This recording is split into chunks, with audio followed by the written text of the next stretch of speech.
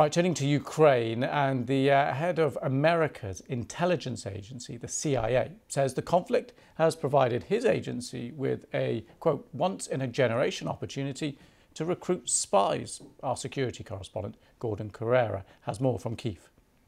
These were unusual public remarks from the head of the CIA, Bill Burns, saying that mutiny last weekend had revealed the corrosive impact that the war was happening within Russia and that disaffection would only grow. And he said the CIA was being provided with a once-in-a-generation opportunity as a result, which it was not wasting. What he meant by that was that the job of the CIA is to recruit agents, spies within Russia who are willing to provide secrets from, say, the military or the government. And his message was simple: we're open for business, he said. And he also revealed that the CIA had recently published a video on social media in Russian with details on how to covertly contact the CIA on the dark web, which had had 2.5 million views in the first week. These were remarks to the Ditchley Foundation, but he didn't address the reports that he paid a secret visit here to Kyiv just a few weeks ago for discussions with Ukrainian officials about their counter-offensive